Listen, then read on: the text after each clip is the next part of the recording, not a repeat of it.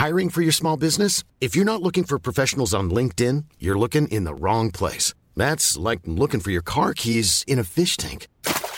LinkedIn helps you hire professionals you can't find anywhere else, even those who aren't actively searching for a new job but might be open to the perfect role. In a given month, over 70% of LinkedIn users don't even visit other leading job sites. So start looking in the right place. With LinkedIn, you can hire professionals like a professional. Post your free job on linkedin.com/people today. Hey, Dave. Yeah, Randy. Since we founded Bombas, we've always said our socks, underwear, and T-shirts are super soft. Any new ideas? Maybe sublimely soft. Or disgustingly cozy. Wait, what? I got it. Bombas. Absurdly comfortable essentials for yourself and for those facing homelessness. Because one purchased equals one donated. Wow, did we just write an ad? Yes. Bombas. Big comfort for everyone. Go to bombas.com/ACAST and use code ACAST for 20% off your first purchase. I don't like blood and guts, but I love them when they're lengthily discussed. 'Cause nothing's more relaxing than the cries of death and lust. So spend a tender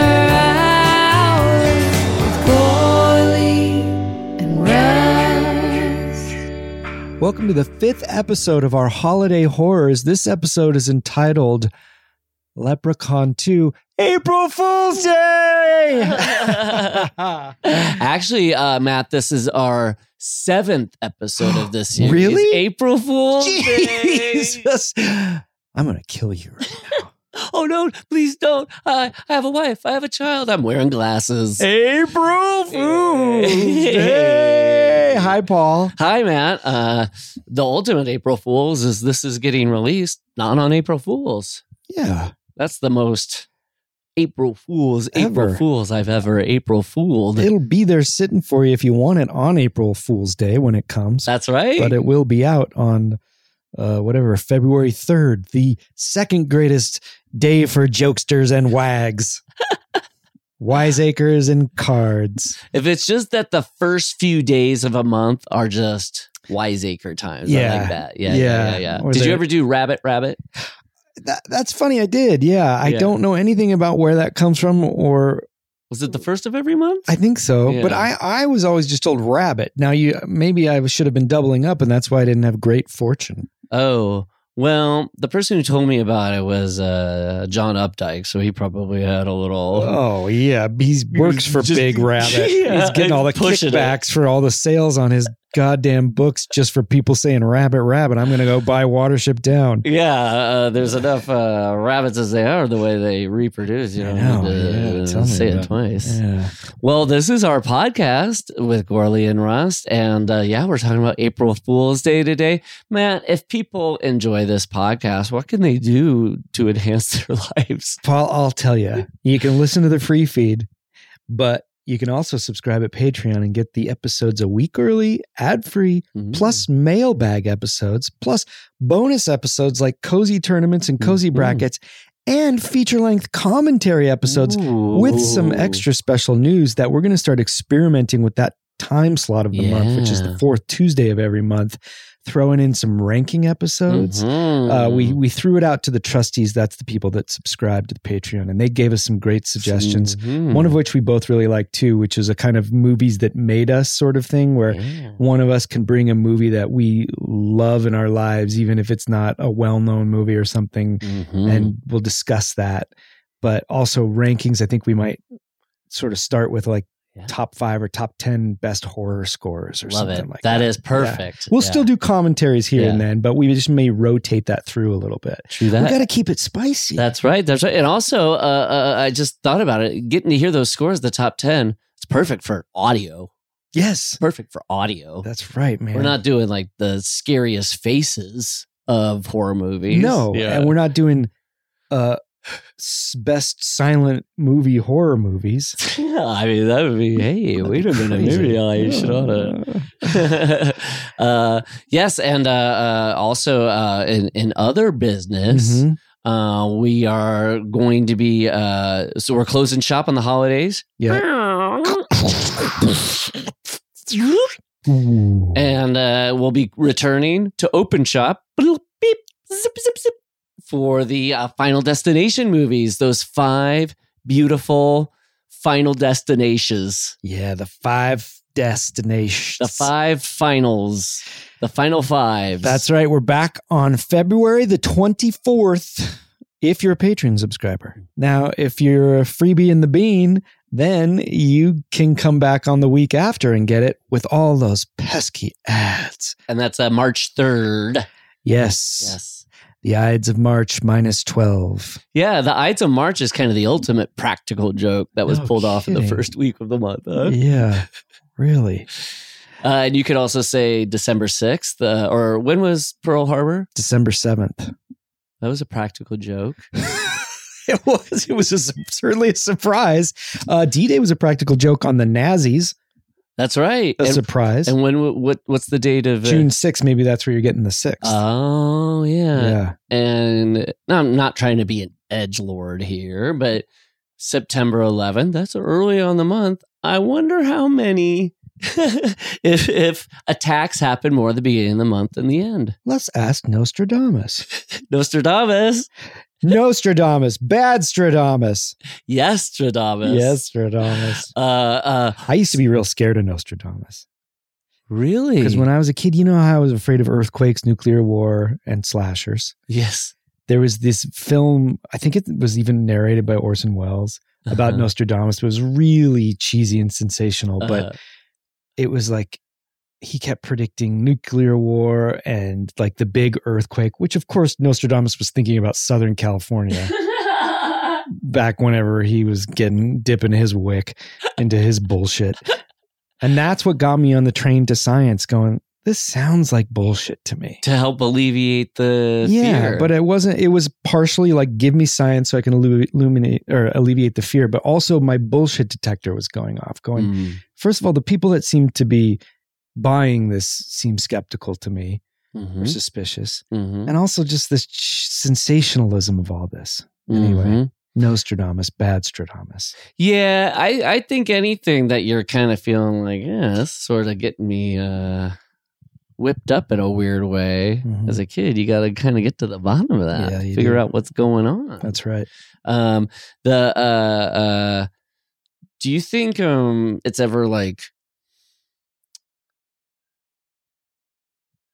I was thinking about this a few days ago. I was like, I was really just enjoying my iPhone and the conveniences it was bringing me. Yeah. And I was thinking about in olden times when people had to have things by candlelight, you know, Right. at nighttime when they wanted to read, they had to like start a fire. Yeah. And I was just comparing to that. And I was like, if I didn't have technology, I would be much more susceptible to. Susceptible isn't the right word. I'd just be more open to religion. Yeah, you wouldn't be alone. It has. That's why I think it really easily thrived. the trade off was made there, right? Yeah. I'm not saying anything new, but Yeah. it's just like it is the thing that like It was the only printed word for years, right? yeah. But then was- in some ways, you know, I think about it. Yeah. Anyway, April Fool's Day. Up there with the great classics of the Bible is April Fool's Day. Let's talk April Fool's Day. Yes. We'll get to the baby Xenos at the end. Oh yes, people who subscribe to our Patreon at the highest Yeah. level of the baby Xenomorph, they get their names read on the Right. episode. So we've previously gone from Black Christmas to New Year's Evil to My Bloody Valentine. My Bloody Valentine to Leprechaun to April Fool's Day. I gotta say, pretty good batch. Not bad. Yeah. Yeah, not bad. I mean the goodies, the top tiers have been Black Christmas and My Bloody Valentine. I'm with you on that. Yeah. And then New Year's Evil beats Leprechaun, but they're both kind of mid tier. We'll find out how we felt about April Fool's Day. Interesting. I thought it was a romp. What an entertainment. I had a Yeah. fun time. Yeah. Yeah. I did too. ultimately. I was skeptical for a while. It took me a while to get into it. And then by the end, I was really quite enjoying it. Yes. I'm curious if, because I had some sort of parts that were like, and I think it was some sort of like pacing thing or something. It was just, I'm with you here. It would sometimes like, it would be kind of this like fun, cranked up post slasher where we're like having fun with the conventions and the rules. But then sometimes there would just be a scene with Amy Steele and Muffy in the kitchen being weird. And it felt like it was a scene from a 70s, like, let's scare Jessica to death. Yeah. Solemn, like, earnest horror movie in those moments that I also liked. Right. But when it would kind of slow down in those moments, I was like, I thought this was the prank movie. Or I know, and the cinematography was so good. It was almost more in keeping with those 70s moments. Same with the score. Yeah, and the score, and then when they had the flashbacks, and it kind of has that gauzy slashback look. Gauze. And yet, so it was like some of it was still very hollow and kind of a little soulless at times. Yes. The thing I loved about it most is it does seem to be. I remember the first time I saw it, I thought when it was done, I was like, "Oh, the people who made this cared more about making this movie than most slashers I see." Like in terms of having it be surprising or well crafted, or having the performances and originality. So to this day, that's like what I give it points for. The thing, and I wonder if this is like the hollowness, because I feel you on that. The hollowness I feel is with Amy Steele's character, because she's so awesome as Ginny in Friday the 13th Part 2. There are just some scenes between her and the guy Rob from Leprechaun. Yeah, that they're just not talking. Like she could be, and the whole story is about his like my career and what's my future in my career, and she's just there as the kind of girlfriend being like, "Baby, you got to believe in yourself." I'm like, fucking rewatch Friday the 13th Part 2. Waste. Re-switch it so it is through her eyes, because she's the most interesting actor in any of the Friday the 13th movies. Well, let's roll up our sleeves on this, because that maybe it is the characters that I had the hardest time with. You've got the two ostensible leads, but it is almost like they're thinking, those are our straight characters, so it's almost like we actively can't develop them because they've just got to be everybody. And then we'll surround them with all these characters, but those characters were so overbearing and obnoxious. So forced and obnoxious. And it made me think of how you've mentioned on the podcast before that horror movies, in particular the slasher franchises, went from likable victims to, abhorrent killer, to loving the killer and not liking the victims. So you enjoy seeing them bumped off. This seems like right on that threshold. And is it maybe the first that's almost doing the first kind of meta thing that way, where it Gorley, right on the opening scene, the first 3 sentences are about that. Remember, it starts on the face of Nikki. Yeah. And she's like, "I'm so-and-so. I like to help poor children. I like to help children who are in need. Yeah. I like to, I love my mother, and I want to put good things out into the world." And she started sounding like a Miss America thing. Yeah. And then she went, "And I fuck on the first date." And everybody started laughing. And I was like, oh, that just tracked the arc of the slasher victim of just like you do when she got me. I mean, that was what April Fool's Day is, I guess. But she tricked me when she said that. I was like, oh, thank God. This is still in the mode of like victims that you care about. And then when it like she started slathering on, I'm like, oh, I'm getting pranked. Yeah. And as far as it goes, I fuck on the first date. I love that way as a way to show that they're rascals. But Chaz was just so... Yeah, Chaz and Arch? Thomas F. Wilson's character. Is that what his name is? Was Arch. Like Archie? Yeah. Yeah. Those... That was rough. I love Thomas F. Wilson. Me too. But Those guys got fed some bad charisma poison. I think so. And have you read in the notes, thank you again, as always, Brantley, Thank you, Brantley Palmer. that the director had all these actors hang out together at a hotel before shooting so they could kind of develop a rapport. Mm-hmm. And yeah, I think that might have actually backfired. I mean, there's times where I see that. Like, there's times where everybody, when they're hanging out on the dock, those are my favorite parts because it does remind me of that part in Friday the 13th Part 2 when they're just like walking and you can tell they're just like, just talk. And, Yeah. you know, so people are talking over each other and it does feel like relaxed and loose. But yeah, there's something at some point where maybe it's the thing where when people hang out too long and they start absorbing each other's personality qualities. Yeah. Or they're thinking like that person's got a lot of characters, so they're going to get a lot of, they're going to shine on screen. I better match that. Yes, yes, because Archie, Chaz, and Skip were all kind of in the same mold. And I'd be curious when this movie came out, but it felt, or when it was made, definitely after 16 Candles, it just felt like they were kind of doing the Anthony Michael Hall thing, guy, of like, I'm possessing an overwhelming amount of charisma that shouldn't be there, but it is. And that is such a tough thing to do because if people don't think it should be there, they agree. Then they're like, yeah, what's this fucking worm doing? Like Chaz. Yeah. But did you find it? Did you like, I mean, none of the characters had like a super substance. I liked Muffy quite a bit, and I really liked her performance too. Yeah. Her little reveal at the end was well done. And just even when she's kind of crazy in the middle, you know. And and in the world where that's supposed to be an alternate character, or her twin, when it was revealed as her twin, I was like, oh yeah, she did a good job of playing it like the actress, when I believed that there was two people. Right. Yeah. And I guess Skip was decent, like when he had to get all sad. Hey, can we talk about, I just did a little math here before we started recording. So I was like, oh, that's Griffin O'Neill. Is that the Griffin O'Neill who killed somebody? Yeah. And I went and did the dates. April Fool's Day comes out end of March, 86. In that movie, Griffin O'Neill, Ryan O'Neill's son, causes harm to that guy on the dock through a boating accident.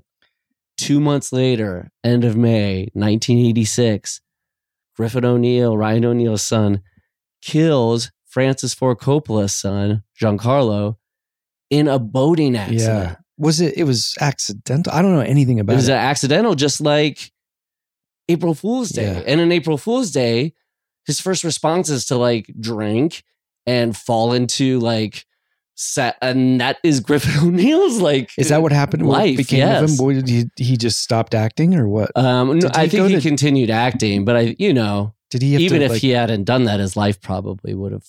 The O'Neills are a tortured group. That's Did he go to jail or anything? He did get put on probation, and he was fired because he was he was acting in a Coppola movie.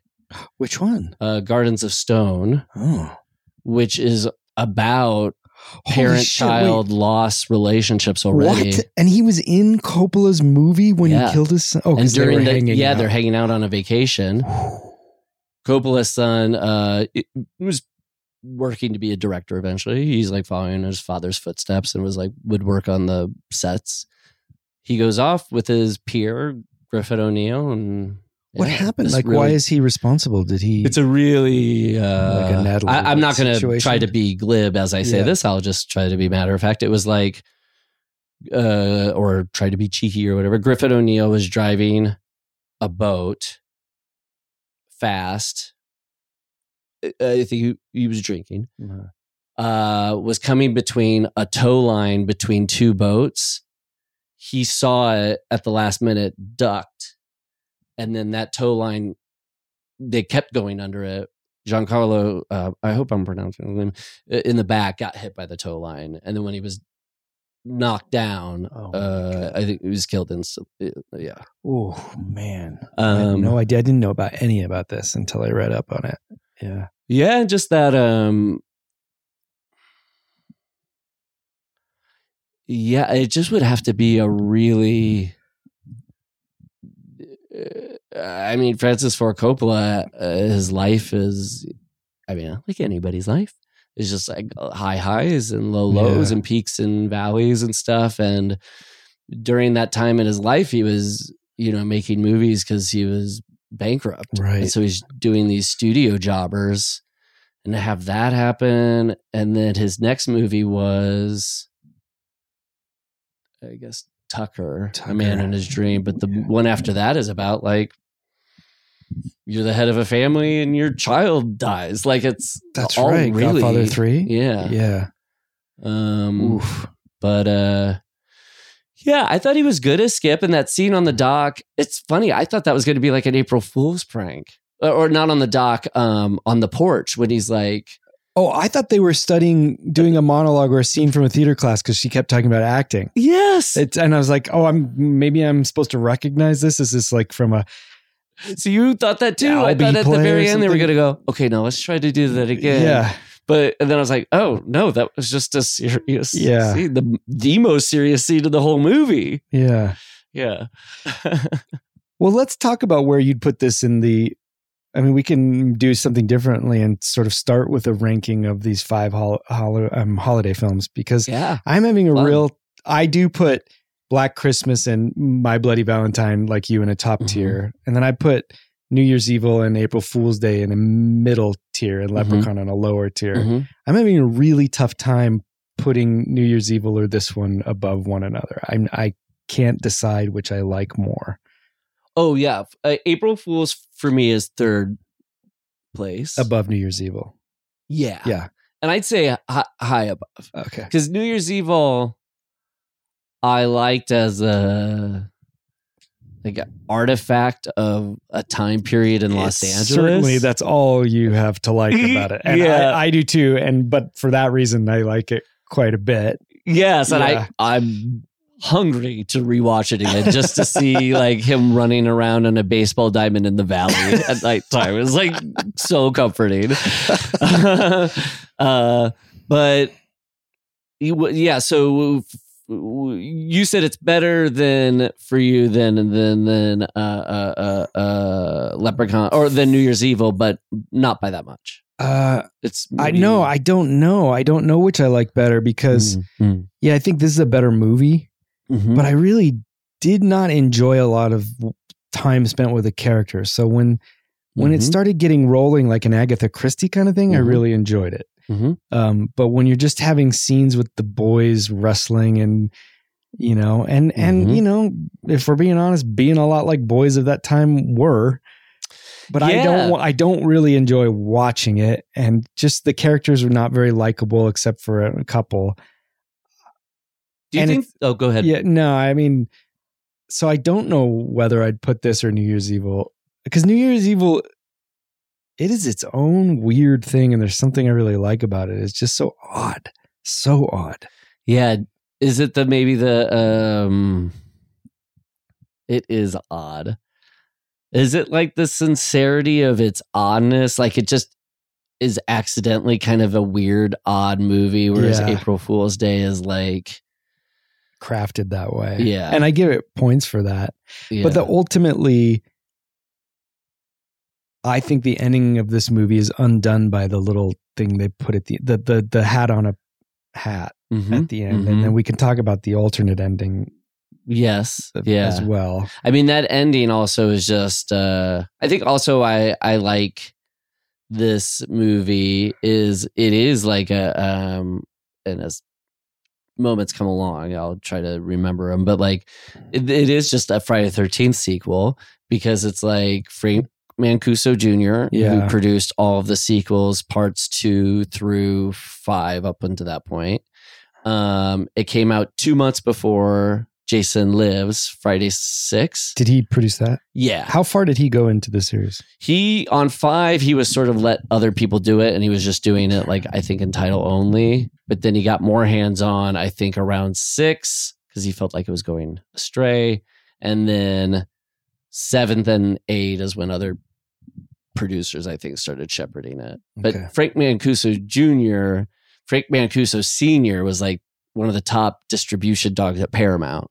So he's giving his son this like fun, cushy job of like getting to be on horror movie sets and stuff. That's amazing. But with Amy Steele being the star, the music, the setting, it all feels like it could be like a sequel to a Friday the 13th movie. And in the same way that Jason Lives is like a half send up of slasher movies, Yeah. this is the same. Like Yeah. if people like Jason Lives, I think they would like this. Yeah. And it's almost, I admire it because you can tell that they're like, well, the audience is no longer surprised by slashers. They're ahead of the curve now. It used to be we were ahead of the curve, and like they didn't know that these nice people were going to be getting axes in their heads, and Kevin Bacon would get, so they got to find a new way to surprise. And so I like that I like it when it's not.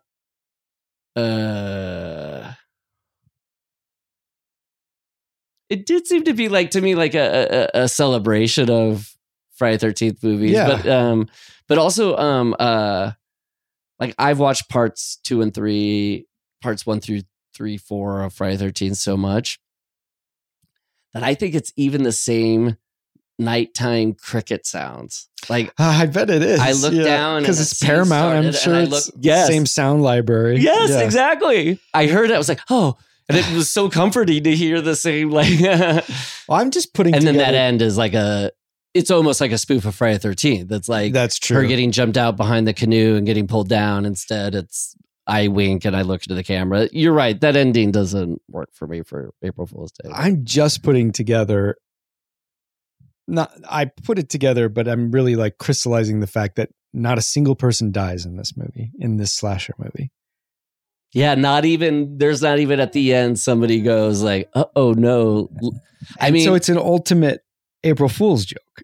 The film itself. the is. audience. Yeah. Okay. That maybe knocks it up above New Year's Evil for me. that's cool. I mean, Yeah. I thought like the thing that adds to what you're saying that I thought was like the end credits music was like, doopsie goofy goof. And I thought when the audience was standing up and walking out of the theater and hearing that song, that probably didn't feel good.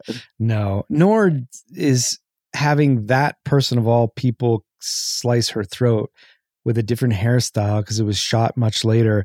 I was taking a beat going, who is that person cutting her? I didn't even recognize her as, is it Nan? What is Yeah, it was the wallflower girl who had an abortion. It was such a weird choice. Why Was make she- her look different when your brain has like only a microsecond to Yes. try to figure out what her connection? Yeah. It was so strange. Yeah. But yeah, when she oh yeah, what you were saying, like nobody dies. Like I think that's why this movie probably wasn't a hit. Yeah. Because you can't tell your friends about it later. You're just sort of like, and it's all pretend. Or back in those days, people probably did tell their friends, and everybody's like, well, I don't want to see a movie where nobody dies. Yes, right. Oh, right. Yeah. And then there's no like word of mouth. Yeah. And then the sex scenes are like played for laughs. There's no real For nudity. sure. Which is And they have the scene where the guy's like in the weird body position. Yeah. And it went from a scene of Chaz in a weird body sex position with no nudity to a scene where Skip, I think, gets killed, and it's just the silhouette of his head and a hand coming in and bonking him on the back of the head. And I was Yeah. like, a gorehound would be so bummed and mad at this movie, being like, I paid money for a Yeah. horror movie and you're goofing around with the sex scenes and you're not showing people get killed on screen. I want my money back. Yeah, because it's also out of tone too, where the Right. characters are like really using vulgar language and, like I fuck on the first date, and you think you're in for, this is going to be kind of a hardcore slasher. We're going to see lots of Mhm. gore. lots of nudity in as movies of this time were big on, and then none of it. It's odd. Yeah. Yeah, you're right. It doesn't it's kind of trying to present itself as like a real, I don't know, like a maybe is this the first we're not elevated horror movie it thinks it is or something? Well, it's also like because it's funny in any, not just Friday the 13th movies, any slasher movie, there's always the one character who's the prankster who they get at least one surprise in the movie when Shelley, Friday the 13th Part 3 doesn't really have a slit throat or whatever. But it's as if you did a slasher where every character was Shelley. Yes. And the filmmakers were also Shelley. And you're the person, the audience person is the person. I mean, the first reveal when the dock accident where the guy gets knocked off and drowns, that's just a heightened version of Ned's, the original practical jokester in Friday the 13th. He pretends to drown off the dock and they save him. So it was like, what if we just did a whole movie where it was this, which... Truth be told, in a slasher, it's my least favorite thing when it's like, no, it wasn't really. It was just a joke. But let me get this straight. So nobody there knows about Muffy's plan. It's only when they're fake killed, which we never see, that she then lets them in on it, right? Like they weren't all in on it from the beginning. This seems to be a point of confusion for people because I've seen a few reviews of this where they're like, once you find out the twist, it doesn't make any sense why you'd see the scene in the well and all this stuff because neither Amy Steele or Ken, what's his name, were there.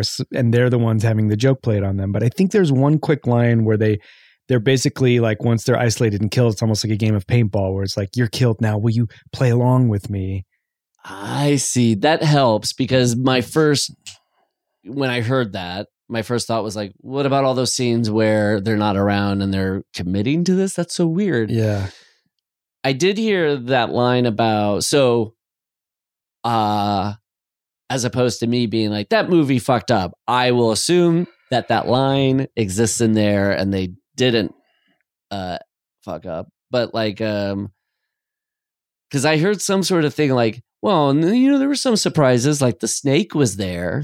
Yeah, and she so kicked I was it like, away. I like that. Yeah. But then I was like, oh, did Thomas F. Wilson know he would get roped up? It was just the snake that was the surprise?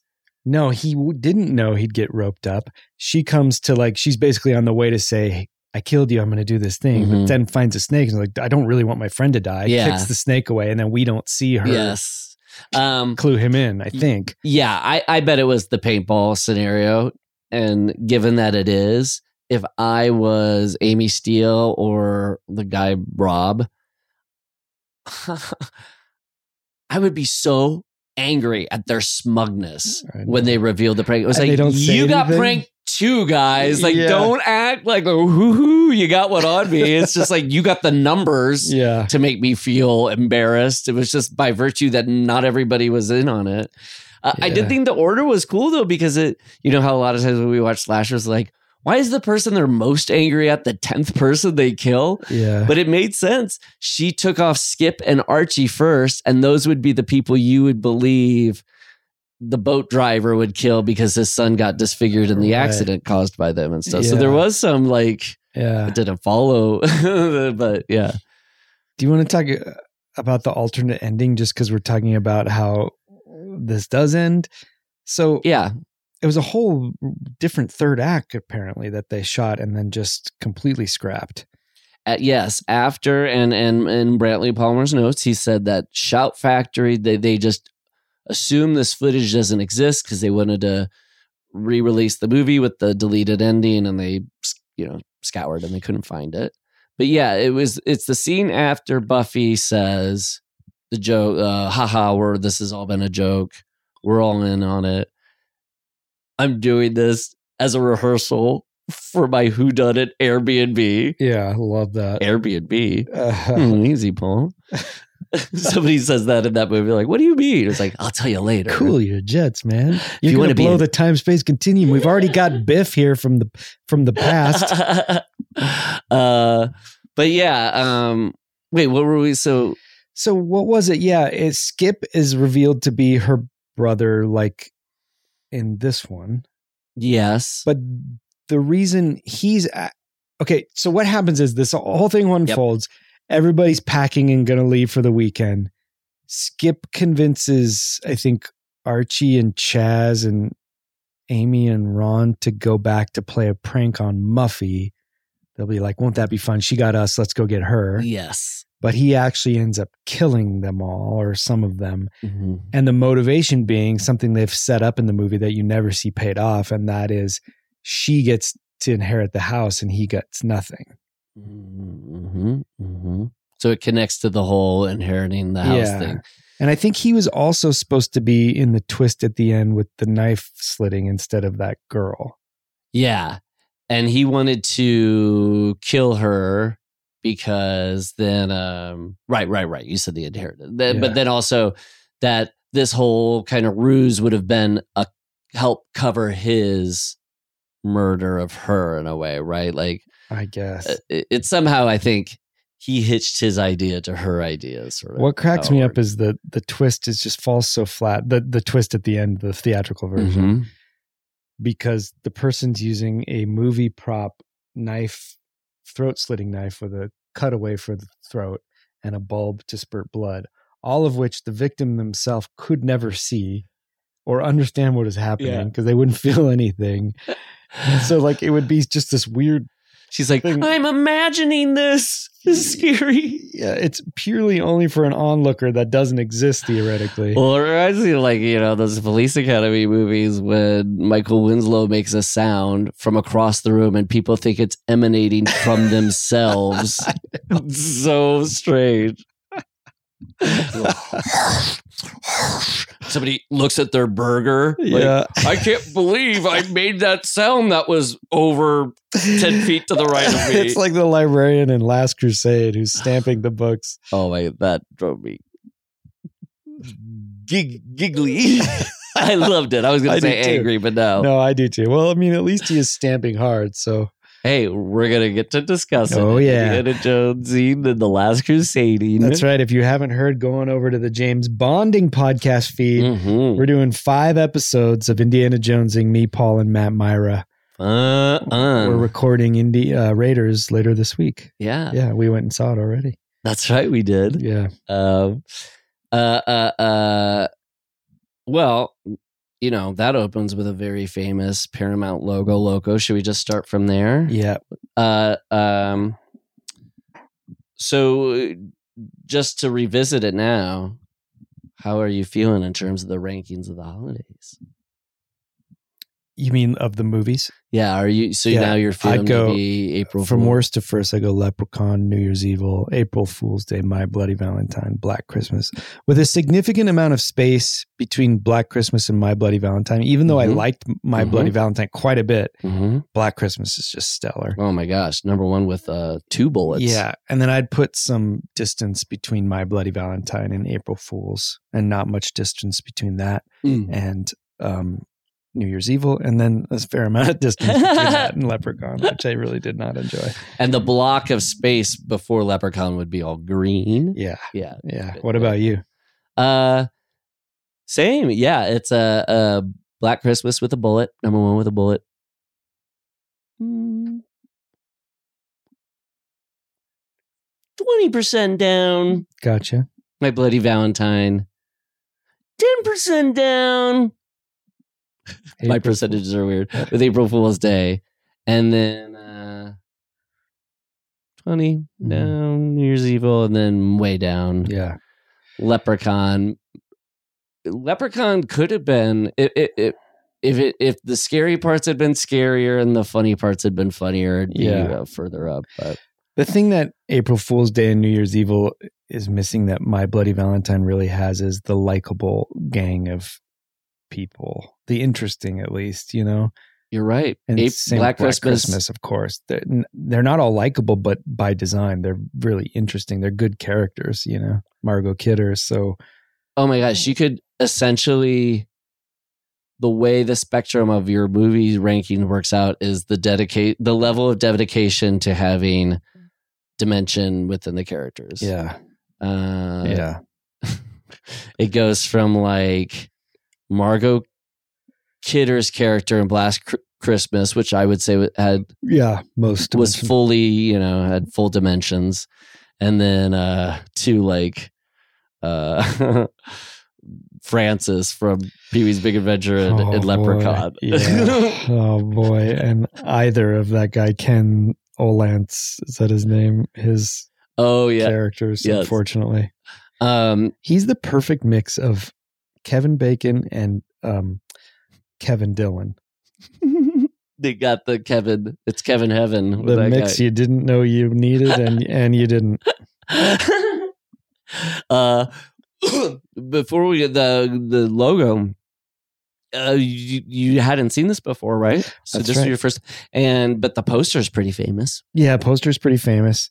I think maybe a part of the reason I didn't give it its full due when I watched it too is my rating system, and I was just having an okay day. It was a hectic day yesterday with Glenn, and so I had to watch it at night, and I was pretty tired, and that can affect you. But now with a little bit in my rearview mirror, I'm appreciating it a bit more. I think It's April 2nd now. it's safe. Yeah, I know people are telling me the truth.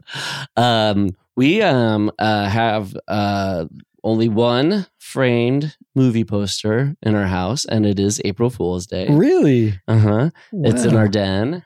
And is that you or Leslie or both of you? Leslie. Yeah. And I think she told me that she grew up just being fascinated by that poster. Yeah. And then we got it and then framed it. But for people who don't remember, it's like a braid that looks like a noose, and it's on the back of it. It's brilliant. Presumably Buffy. Yeah.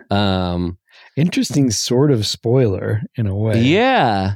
And also kind of a false advertising, because when there is a noose, I was like, I want it to be made of hair. What's this rope noose shit? Does Leslie like the movie? Yeah. The art, getting that poster follows my philosophy of, I think a poster that gets put up should be more about the aesthetic pleasure it brings rather than the personal significance to the movie, if that makes sense. You know what I mean? Yeah. I'd rather see somebody's weird Howling 3 poster than an Annie Hall poster. Same here. In fact, let me just bring up, I've probably brought this up on the show before, but You're like, I want to get you this Halloween 3 poster, Paul. this poster to Charles Bronson's movie St. Ives. Oh, I love that. He's in that suit with the gun. He's got that lady, and it looks like it's like Art Deco. Yes. Or Art Nouveau. Right. It looks like it could be a stained glass portrait in a Godfather's. It's amazing. Look at that. I mean, it's just damn. Oh, that one's good too, because I usually see the one that's like on a video box, but that one's good. Like how it's which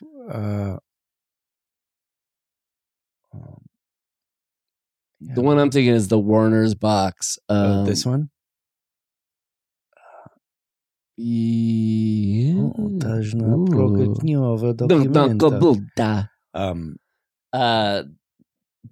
you get a St. Ives poster? I think if I got one, but I've since watched that movie just based on the poster, and I was thinking, I Charles Bronson's Mona Lisa smiled to me. I can't tell if he's good or his movies are good. I mean, I know what they are, but I can't. Sometimes I'm just like, this is absolute horseshit. And then sometimes I'm just like, yeah, I get the appeal. But this movie is based on a book called The Procrane Chronicle, which, is a title form I love. Yes. So it's a pen name of an author named Ross Thomas, who wrote a bunch of great books that I started reading because I watched this movie. And I really enjoyed those books. So I have that to thank. And also this movie has a very young Jeff Goldblum playing a little bit part as a thug. wow, because Jeff Goldblum's also a thug in Death Wish. Yes, and when he came on Conan last time, I said, you popped up in a movie I watched as a little thug, and I think he thought I was going to say Death Wish, and I said St. Ives, and he went, oh, yes. I also played a little thug in Death Wish 3. So wild that he's like Bronson's. Do you think Bronson's like, I know this creep? Give me that tall guy, kid. Give me that lanky tall guy. That's a good Bronson, my man. Thank you. I found out later a character who I like this line, how it was delivered in The Simpsons. I listened to the commentary later and found out it was Charles Bronson they were doing. Yeah, and he's a repeating character, Gil, right? Oh, Gil, that's not. That's more their Jack Lemmon guy. Yes, right. This guy doesn't. Mrs. Krabappel. It's the episode where Bart pretends to be Gordie Howe and writing her love letters and stuff. And they're just trying to show at the beginning how Mrs. Krabappel sort of has a shitty life, and she goes into the auto mechanic. Oh, that's right. And he goes, "Sugar in the gas tank. Your ex-husband strikes again." I'm going to Emmett's Fix-It Shop to fix Emmett. That's another Simpsons line. Oh my gosh. Yeah. With Corley and Rust. With Corley. Small details are big surfaces. Tight corners are odd shapes. Flat, rounded, textured, or tall. Whatever your next project, there's a spray paint pattern that's just right. Because Rust-Oleum's new Custom Spray 5-in-1 gives you control with 5 different spray patterns. So you can tackle nooks, crannies, edges, and curves without worrying about drips, runs, uneven coverage, or anything else. Custom Spray 5-in-1. Only from Rust-Oleum. Hey, I'm Ryan Reynolds. Recently, I asked Mint Mobile's legal team if big wireless companies are allowed to raise prices due to inflation. They said yes. And then when I asked if raising prices technically violates those onerous 2-year contracts, they said, what the f*** are you talking about, you insane Hollywood ass f- So to recap, we're cutting the price of Mint Unlimited from $30 a month to just $15 a month. Give it a try at mintmobile.com/switch. $45 up front for 3 months plus taxes and fees. Promo rate for new customers for limited time. Unlimited more than 40 gigabytes per month. Slows full terms at mintmobile.com.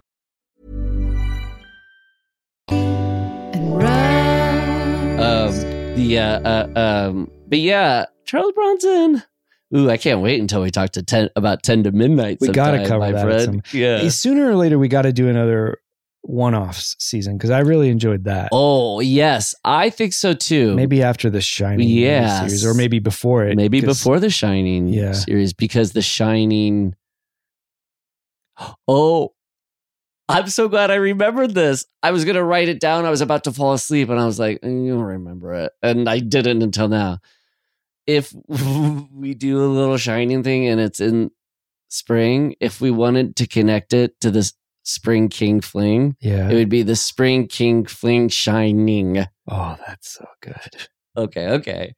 But yeah, we could do that after, because I love those one-offs, and I got some one-offs I'm just dying to talk about with my friend Matt. Could you tease any, or you want to save them? Probably some of the ones that were left over. Also, it really, this is dangerous territory. I won't even remember if you say anything. No, well, what I was going to say was, if we pull a mini Band-Aid a bit of going, there might be some movies where we ain't gonna tackle the whole franchise. Yeah, I think that's clear. Leprechaun being one of them. Leprechaun would be an example of that.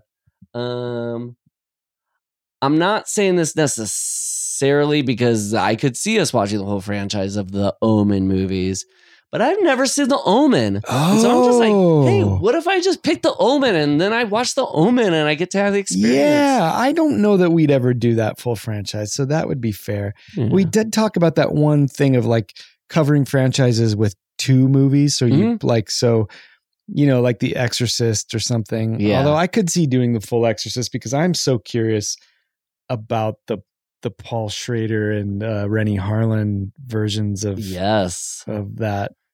Maybe that would kind of ramp up around the time of the reboot. Oh, yeah.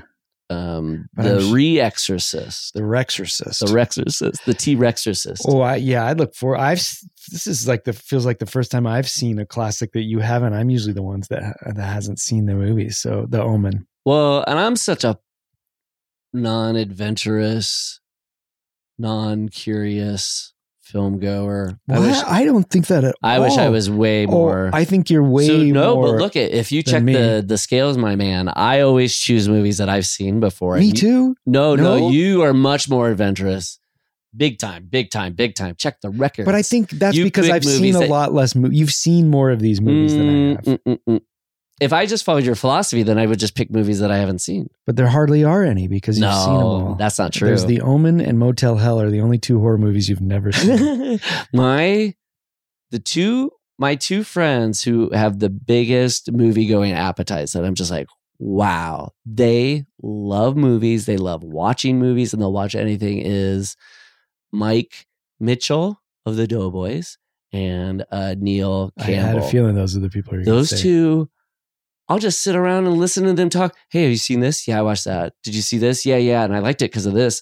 Yeah, but that part was really good too. It's like sitting around Siskel and Ebert. It's really fun. I have a little bit of a dearth in my life of those type of people. So you are probably my biggest version of that I have. So when I roll up being like, I found a teaser trailer for Mr. Mom. I wish that was true. Oh my God. I wish that was true. The rare unearthed alternate third act to Mr. Mom. Where she sits down the family and she sucks off Martin Mull in front of everyone. That is such a filthy thing. I dropped an hour into this right now. That's not right. Oh, this guy, get him out to Nantucket Island or wherever they're doing Muffy's Hotel Funhouse. Yeah, I should be the first victim there, the way I just said such a naughty that was thing. Really funny, though. Speaking of funny, I said this to you before, but if you haven't seen, Paul on Instagram did a little visual comic juxtaposition between Home Alone and Tar, and I'll leave it at that because it should be viewed on its own, and it killed me. Thank you, Matt. It killed me. My wife just recently asked me to do an Instagram so she could regram it and or put it on her what's that called when it goes up for a bit and then stories. She was it is a pretty wild. I think I shared it on the Poltergeist commentary, but the detail. Poltergeist has all kinds of weird stuff around it. I'd never heard that detail. I've heard a lot of the other stuff. Yeah. Yeah. I hadn't. This is a weird detail. And it's like one of those that is just like, it's a little like your Nostradamus thing, where it's just like, not that it's like real, but more. It's an eerie coincidence. It's more like Nostradamus than an anti-Nostradamus. But the little boy has a poster in Poltergeist, has a poster on his wall that says Super Bowl 22, 1988 on it.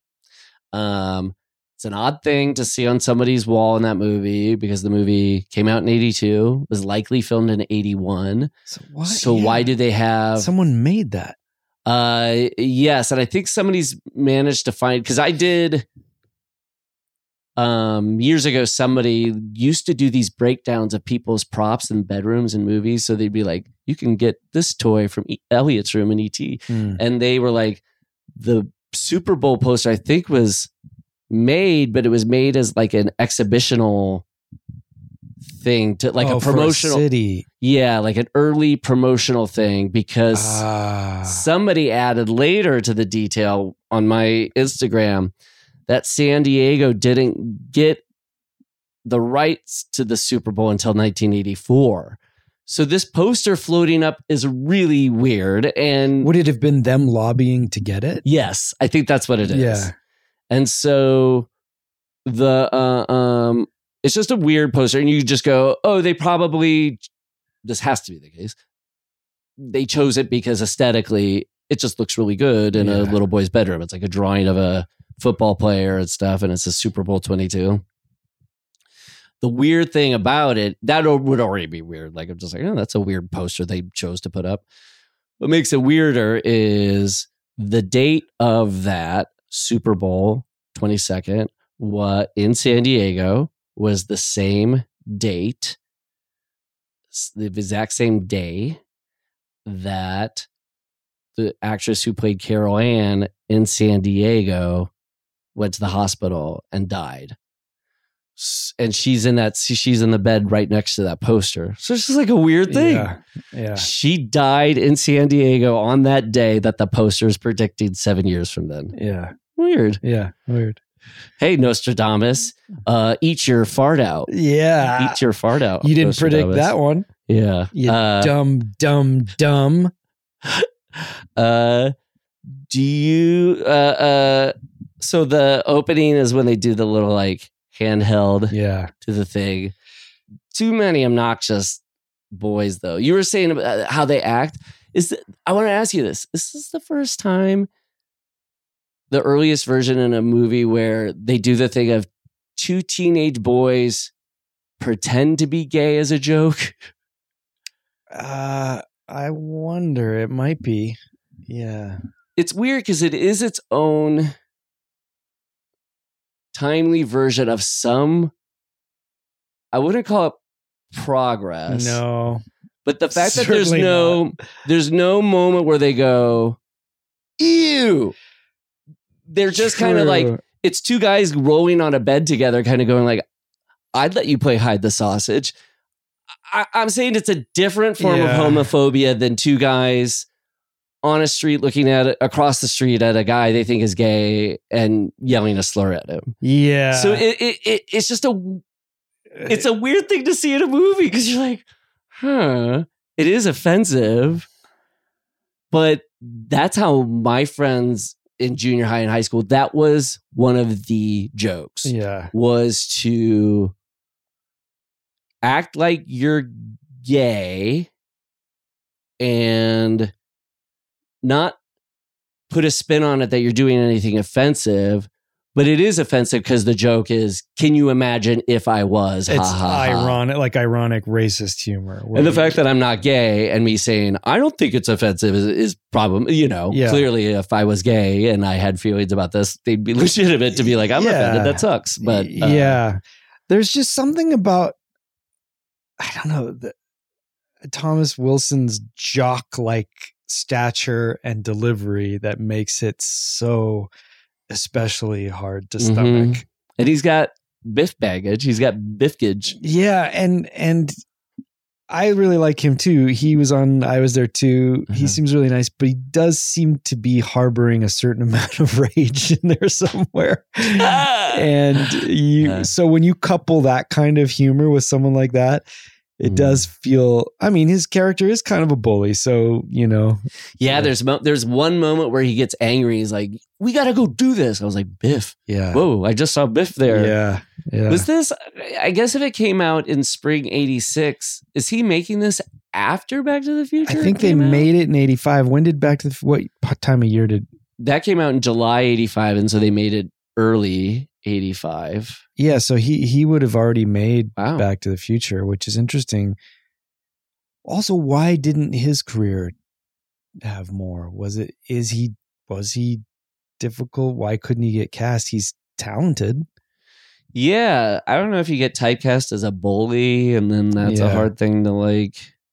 I guess he was shooting the 2 sequels too, but during your prime, kind of like cast me time. I guess I don't know. When I saw him on the Tonight Show as a kid, he was a stand-up, and I remember being like knocked out by that, being like, now I know that he's a stand-up and a like guitar comedy. And yes, stuff.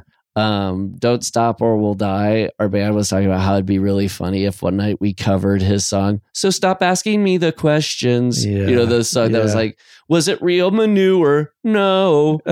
Like, isn't that funny that what if a solo songwriter in like Phoenix, Arizona did an open mic and just covered Thomas F. Wilson's Stop Asking Me the Question song?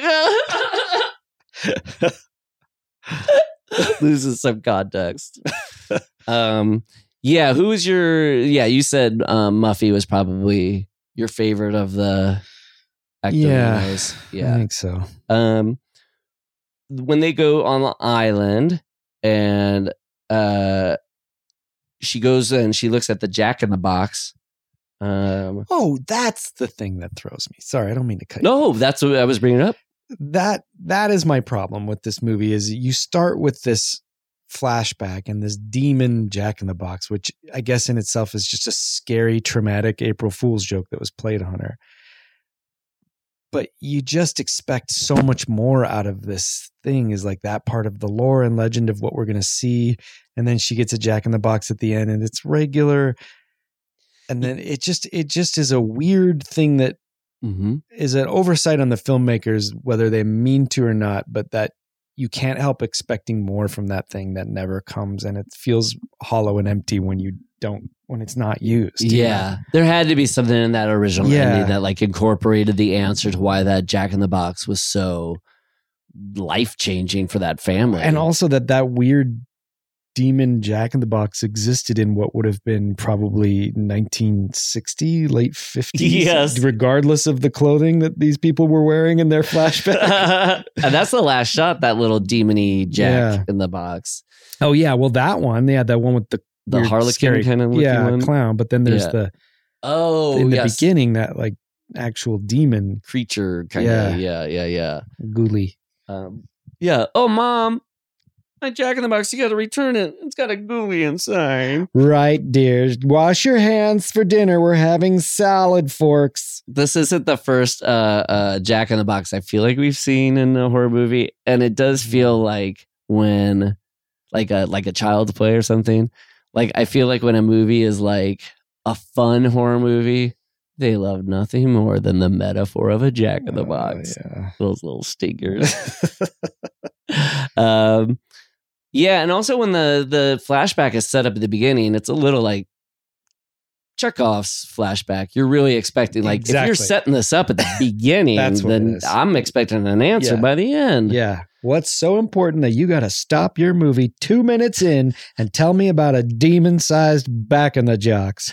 That would be like if you started a road trip and about 2 miles in, somebody pulled over and was like, bleep, blah, bloop, bleep. And you're like, huh? And then they got back on the road, and then you drove for 3 days, and then when you got to your destination, they went, bleep. And you're like, oh. You mean what Christy Brinkley does in Vacation? Leslie, my wife and I, we were talking about Vacation and how beautiful Beverly D'Angelo is. Yeah. And and that she was 29 in that. No shit. Yeah. Wow. She is like a 14 or 15-year-old kid. Yes.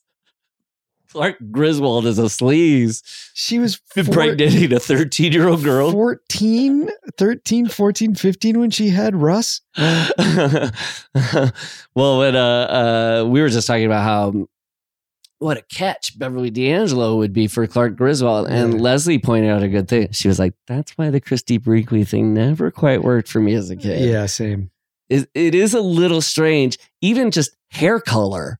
Just make Mrs. Griswold's hair be a different color than Christy Brinkley's. What a weird mistake. I always had a thing for Christy Brinkley. Then I saw that movie and I was like, I'm a Ellen Griswold guy. I was more attracted to Beverly D'Angelo. Yeah. What about when it's different music though? You know, that's but that's different than the theatrical. Like, this is one of those things where I didn't know this. What? Usually when a movie goes to video or cable and they can't get the music rights, they'll switch it and it's like, oh, there's one copy of Fast Times at Ridgemont High where it's all sound alike. It's not the real music. Vacation, I think, is a famous version where it had music playing in the theatrical version. It hit video, and that's what you see now and what people know and love. What was in the original? Let me look it up, my friend. God. And I'm wondering, oh, wow. Well, speaking of music, just when you're looking this up, please. This score of April Fool's Day was by a Bernstein. Is he related to either Elmer or Leonard? Or? Ooh, a little music in the fam. Yeah. I noticed he wrote that song at the end that was like, you pooped in my pants. God, that is a weird slap in the face. Yeah. Not since GoldenEye has there been a worse ending song. What's the last? Is it the reprise of the GoldenEye? No, that'd be fine. I always think about anytime I read GoldenEye, I read it in Craig Rowan's singing voice from James Bond, dude. Oh, yeah. He's like, GoldenEye. No, the ending song to GoldenEye is the composer who did the worst Bond score, Eric Serra, who's like a French kind of like almost like house trip hop composer. It's just this slow love song called The Experience of Love. Ooh. It's so bad. Well, when I was talking about how this music that we walk I think April Fool's Day is the same year as the best walkout end credits music. When we were like Maximum Overdrive had She Shook Me All Night Long. They were like, if every movie's end credits, that movie would be a blockbuster. So you run it out and be like, that's the best movie I've ever seen. Okay, I found the original with the original score. Whoa. That's it? Yeah. Isn't that weird? Some Burger King ad. Oh. Pay me, Burger King, for doing this. Pay me. Yeah. Okay.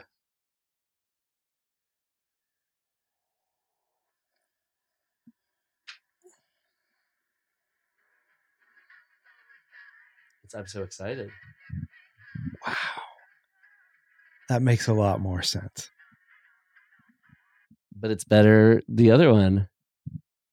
I'm wondering, did they not want to pay for the music or they couldn't get the music? I'm always curious about that. Here's the thing, though. I've been in situations twice where licensing music from the Pointer Sisters was easier than other acts. So that's like what's weird about it. Like I've had specific experiences where it was like, oh yeah, the Pointer Sisters. David Bowie's also really easy to license. I wonder if Pointer Sisters played a lot of hard ball early on and then realized they got over. They didn't go their way. Well, and then they're suddenly like, yeah, we'll take whatever you can give us. I mean, their whole soundtrack story is like incredible because that, the Neutron Dance and Beverly Hills Cop, which is just a banger of bangers. It really is. That was written for God, I love that movie. City of Fire, Walter Hill movie, Streets of Fire. Oh, Streets of Fire, yeah. And because it's a post-apocalyptic movie, that's why they wrote Neutron Dance, because it was supposed to be. Now it has no meaning. No, I'd never thought about what is a neutron dance. But there's so many dance songs that are about nuclear winter.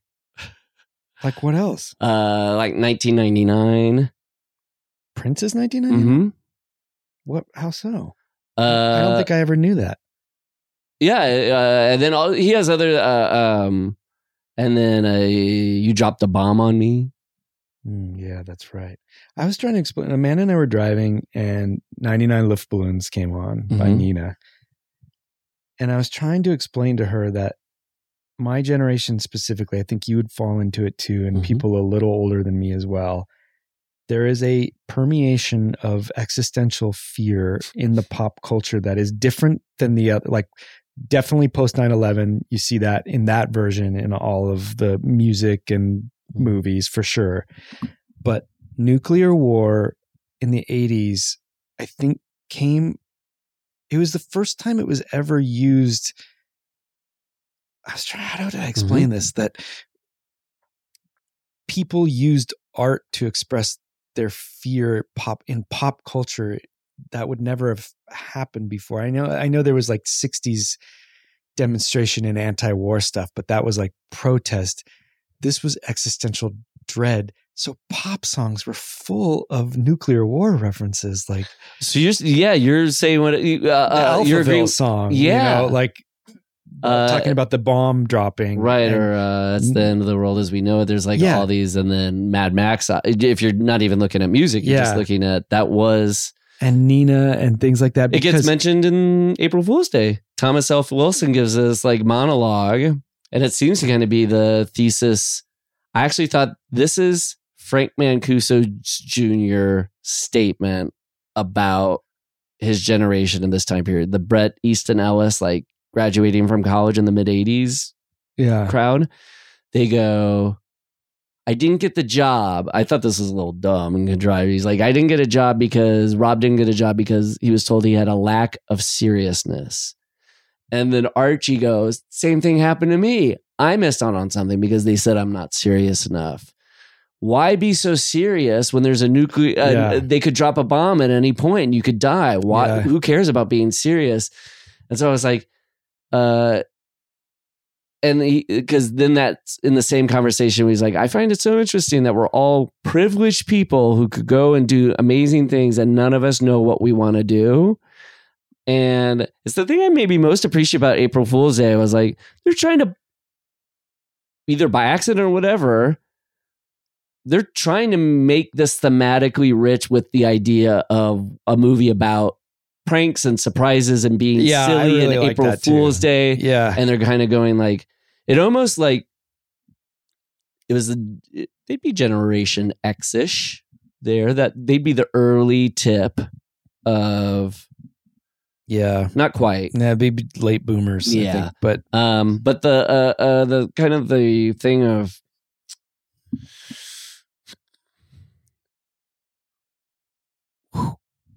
who cares about the future?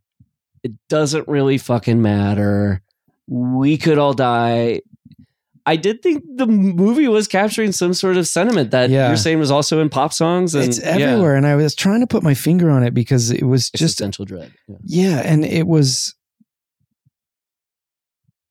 there was something about the generation, especially of like English musicians, that they're essentially in Europe. It's way more at their doorstep than America even, but this is also the time when The Day After comes out, you know. And Yeah.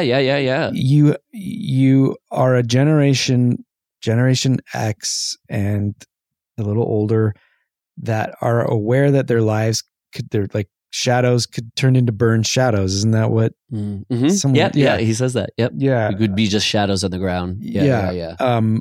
And yet we have no control over the negotiation of it, the waging of it. It was the elder people that had all of that in their pockets. So all we could do was protest or write songs or make movies and put it in there. And that just like, you think about a pop song and you think they were dancey songs, but you're still like lacing it with nuclear Armageddon images, and people liked that. Like there was something comforting about going, I'm not alone. And I realize that like so many of my Talon songs are just laced with nuclear war imagery because I'm still of that generation that when I write a song, it's often I'm thinking about the past and thinking about childhood or whatever. And that to me has a weird romance. And that is weird. Weird because it's the pop stuff that I have romance for, not the fear of nuclear war, that I don't want that.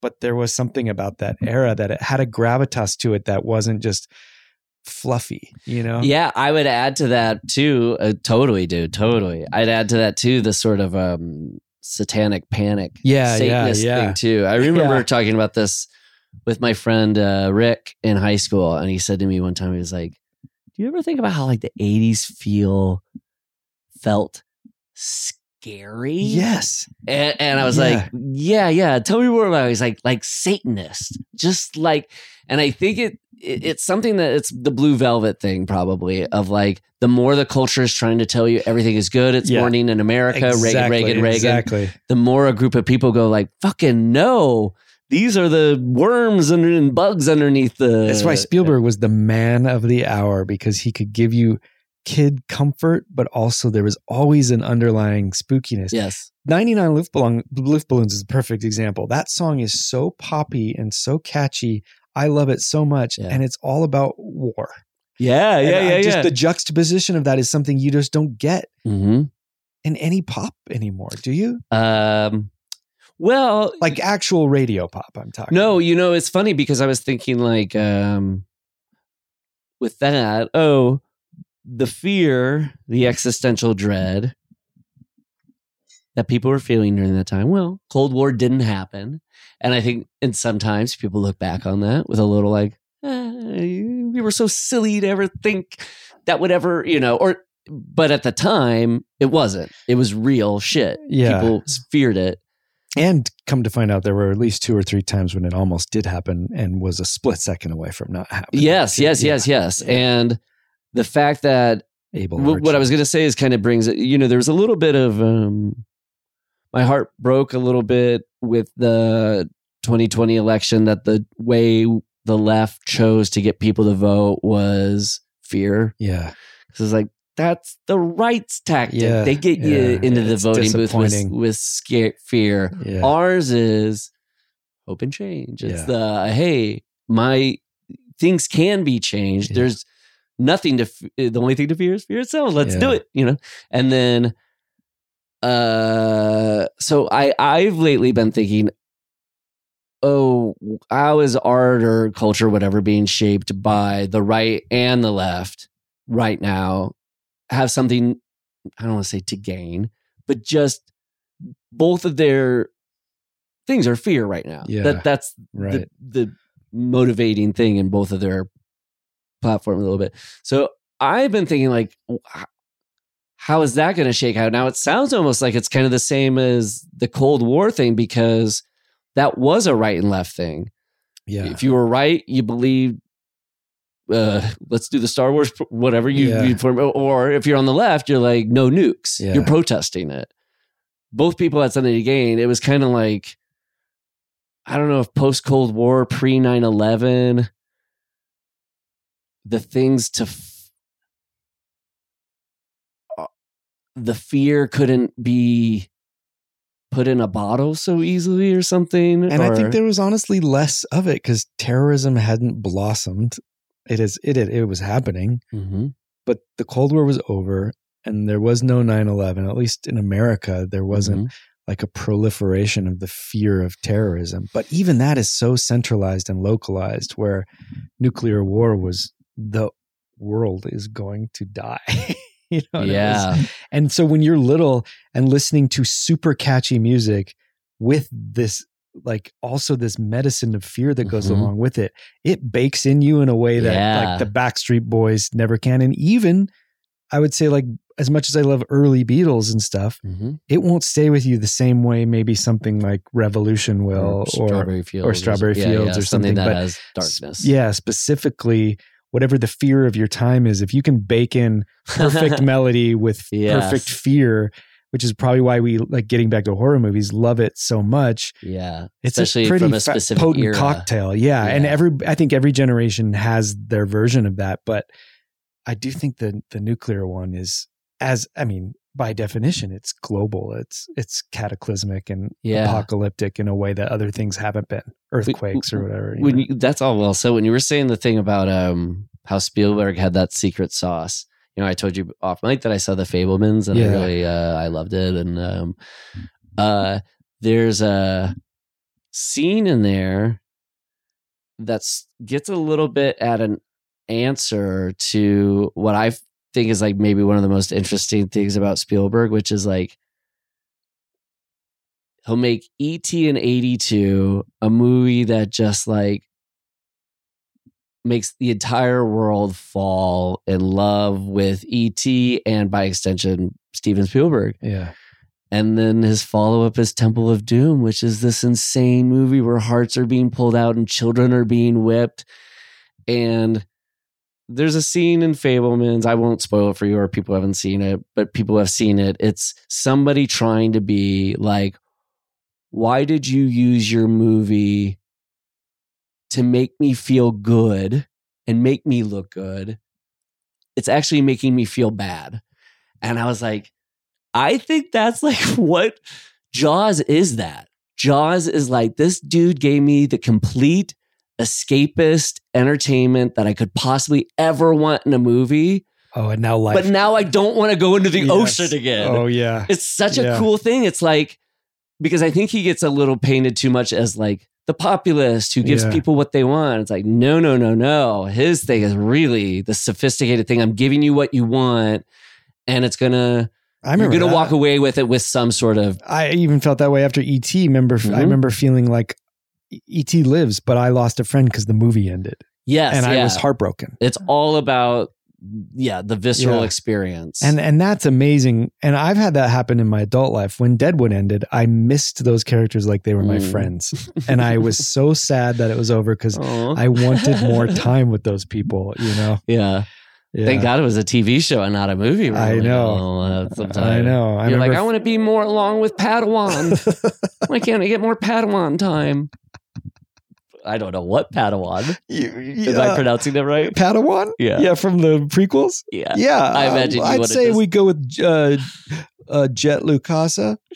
Yeah, for sure. Rick Ole wasn't one, but He's not a maybe Jedi you wanna nor hang a out with Rick Padawan. Ole. Paul, he's a Naboo pilot. Come on. I'm so sorry. I'm so sorry. You catch on pretty quick for a kid.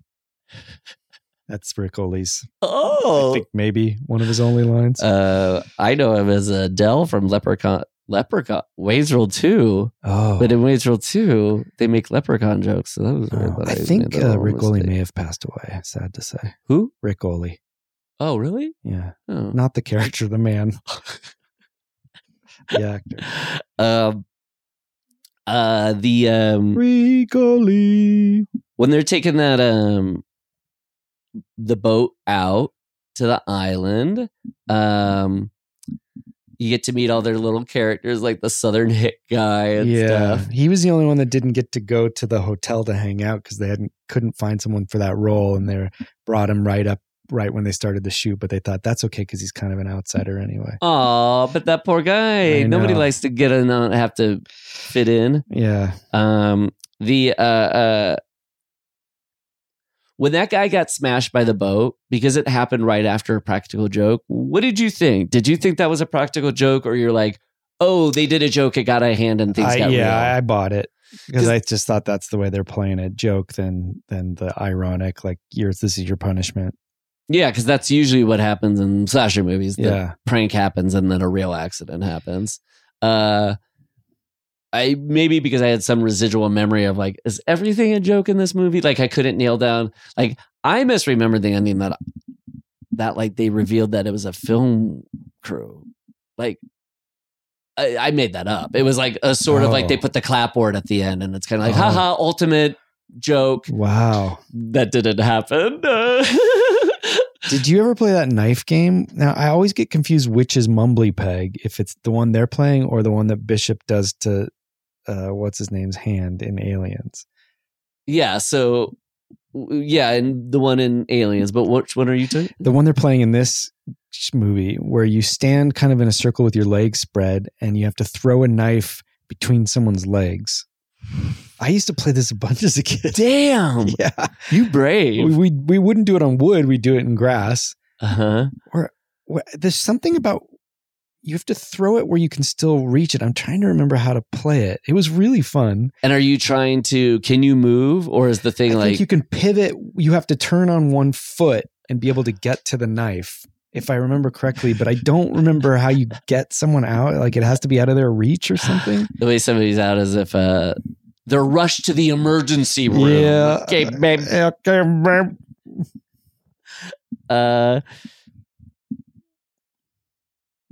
Did you hear that line where they go, you can see the Kennedys. Yeah. That was the only... The Canadian Kennedys? I know, the Vancouverite Kennedys. I know. So is that the only clue you get as to where this is supposed to be set? Like off Maine, I think. Yeah, I guess so. There's a Maine license plate maybe or something. But that opening felt like Friday the 13th Part 8, where it was like a bunch of kids meeting up on a dock to go on a boat, and it's Vancouver. And I'm like, hey, just stay here. I like the fog. Crystal Lake. When they I did like the girl characters when they're doing the little questionnaire. That was improvised. Well, they were doing it on set, and then the director said, hey, let's do that, and then gave them new questions. Seemed to have dirtied them up quite a bit. But. Yeah, I mean, I remember my sisters would have those magazines, I don't know, growing up, but I'd be scandalized. Yeah. And it was probably like PG-13. This was R-rated questionnaire.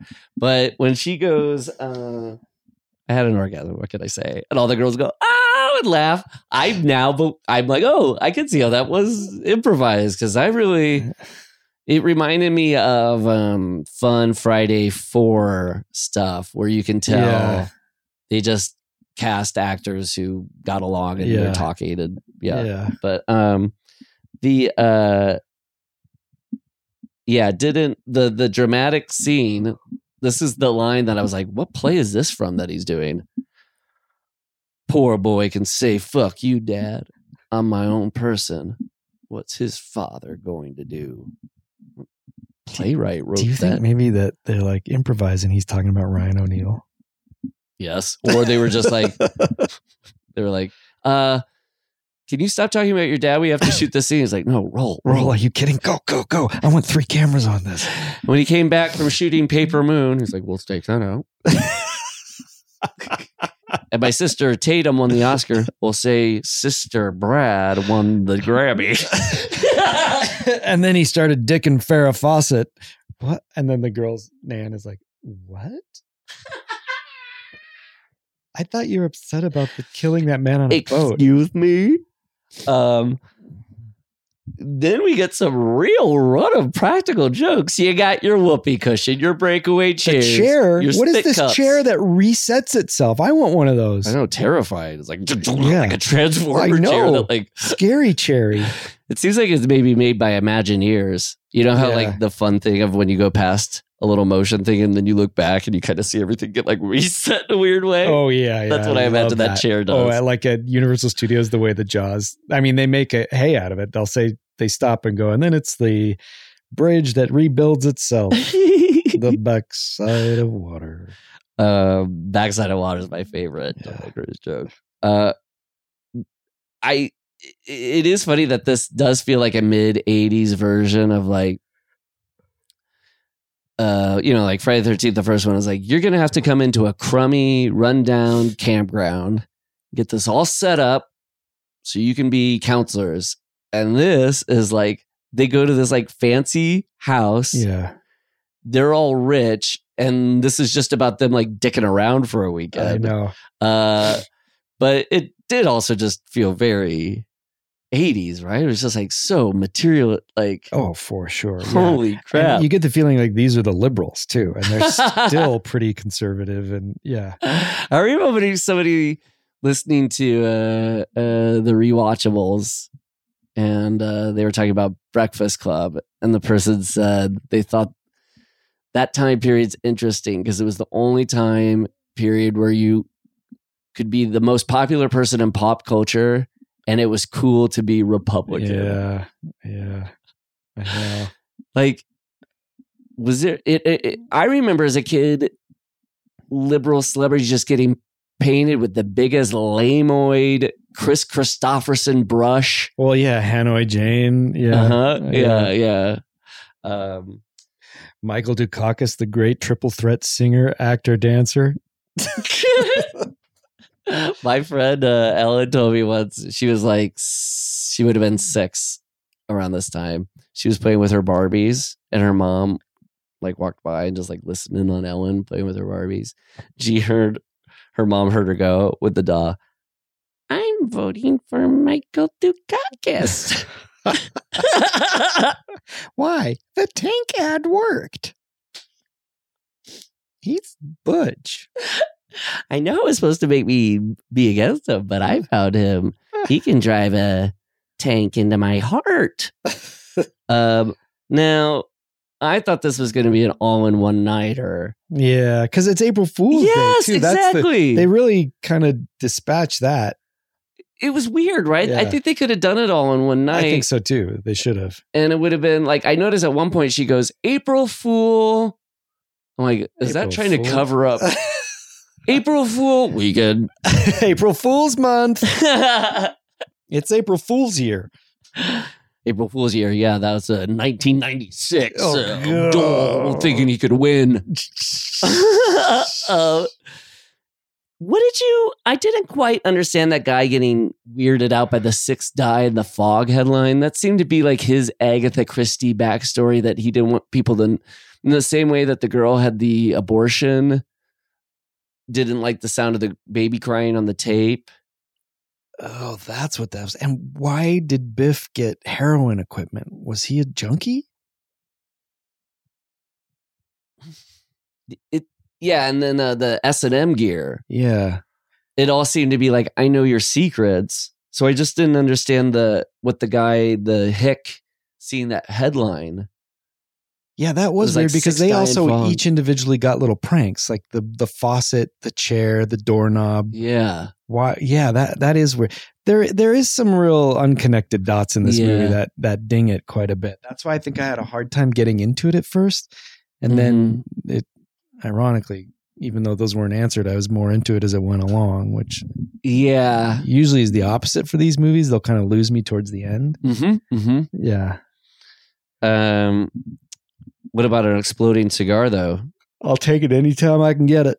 Hey, any movie for grown-ups that has a painting with moving eyes, I got to give a full endorsement. I have to. It is brilliant to pull it apart, and there's one of those wagging tail cat clocks. Yeah, that was great. And then the head do reveal. the thing with the head thing was cool. Yeah.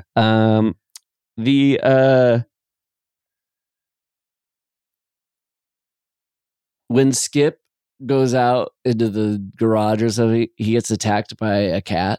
Yeah. I don't know if you remember that. Do you think that cat knew it was April Fool's Day? Yeah.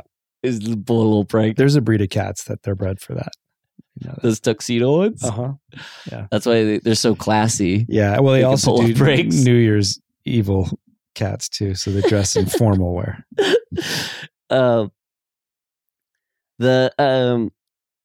Then Rob and Amy Steele, they go off and they have sex on that. I thought that was cool when the body floated underneath the planks. Yeah, I love that too. And I like the idea that this character Amy Steele has is like Ginny, but with like blue eyeshadow. So that means she like reaches out and touches dicks and stuff. Did you see that part? Yeah. And then also like puts down a blanket and wants to have sex on the thing. Yeah. I would be so bummed out about that corpse floating under there. I know. Unless that's your thing. Yeah, a real sick twist. The single most baffling element in this entire movie to me, and once I saw it, I could not stop thinking about it. Ginny and Rob come back from what's her name? What's her name in the movie? Nikki? No, that's the Nikki's. I just wrote it down as Amy Steele. Okay, Amy Steele and Rob come back. They're certain they've seen Skip's corpse float by. They're freaking out. They're telling everybody. They don't know what to do. They're in their like swimsuits, so they go get dressed. If she's so in despair and so afraid, she takes the time to put on, I get it, a button-up shirt and jeans, but she takes time to put on a fashion tie. A tie. She puts on a tie, and I don't know why that bothered me so much. I loved it.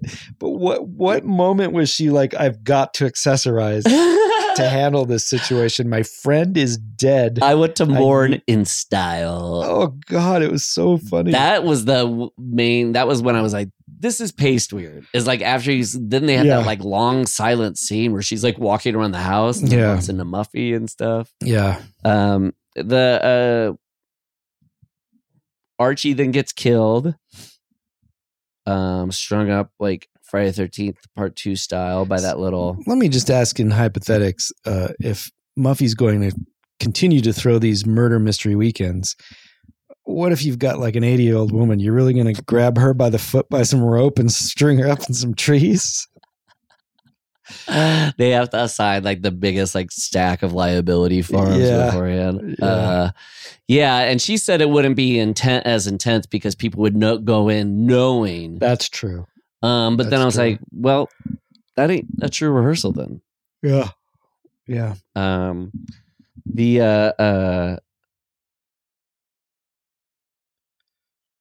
We got another movie 2 in a row with a well of water and a bucket.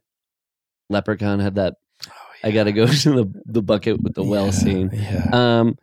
I liked it. I thought that was kind of the best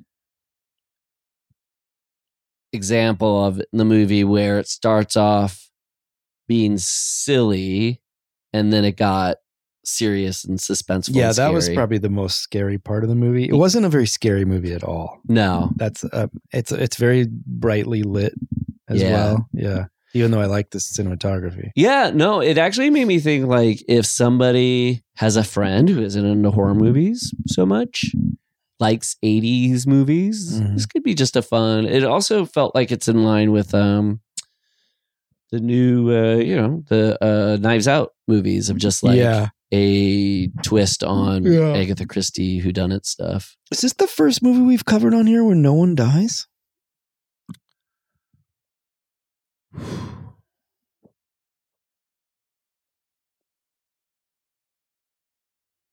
I mean, it would make sense. This is a horror podcast. Yeah, but you're right. Yes, because that means it's all psychological. I can't think of a single one. Yeah. Even in the yuppie nightmares, usually the bad guys get off. Yeah, and Misery, she dies, and so does Farnsworth. And What about consenting adults? Oh no, Spacey got his, didn't he? he must have. Right? You're gonna when you run around with a semi-automatic weapon, my man. A mini Uzi. A mini Uzi. Yeah. And you had it coming. I did think though that this movie like pulled off. I think it wasn't successful because of the things, you know, it wasn't delivering on the goods, but I think it was maybe just a little too, I'm not going to say ahead of the time or whatever, but just like it is doing the stuff that Scream is trying to do later and was successful about, which is like, hey, we're trying to tell you we know this is all a cliche by this point, so we're trying to shake it up. Yeah, I liked that. I like it when she's like, I can't drink this water. She's like, it's all right. It's Perrier. This is good. Her delivery on that. It's all right. It's Perrier. Privileged. Then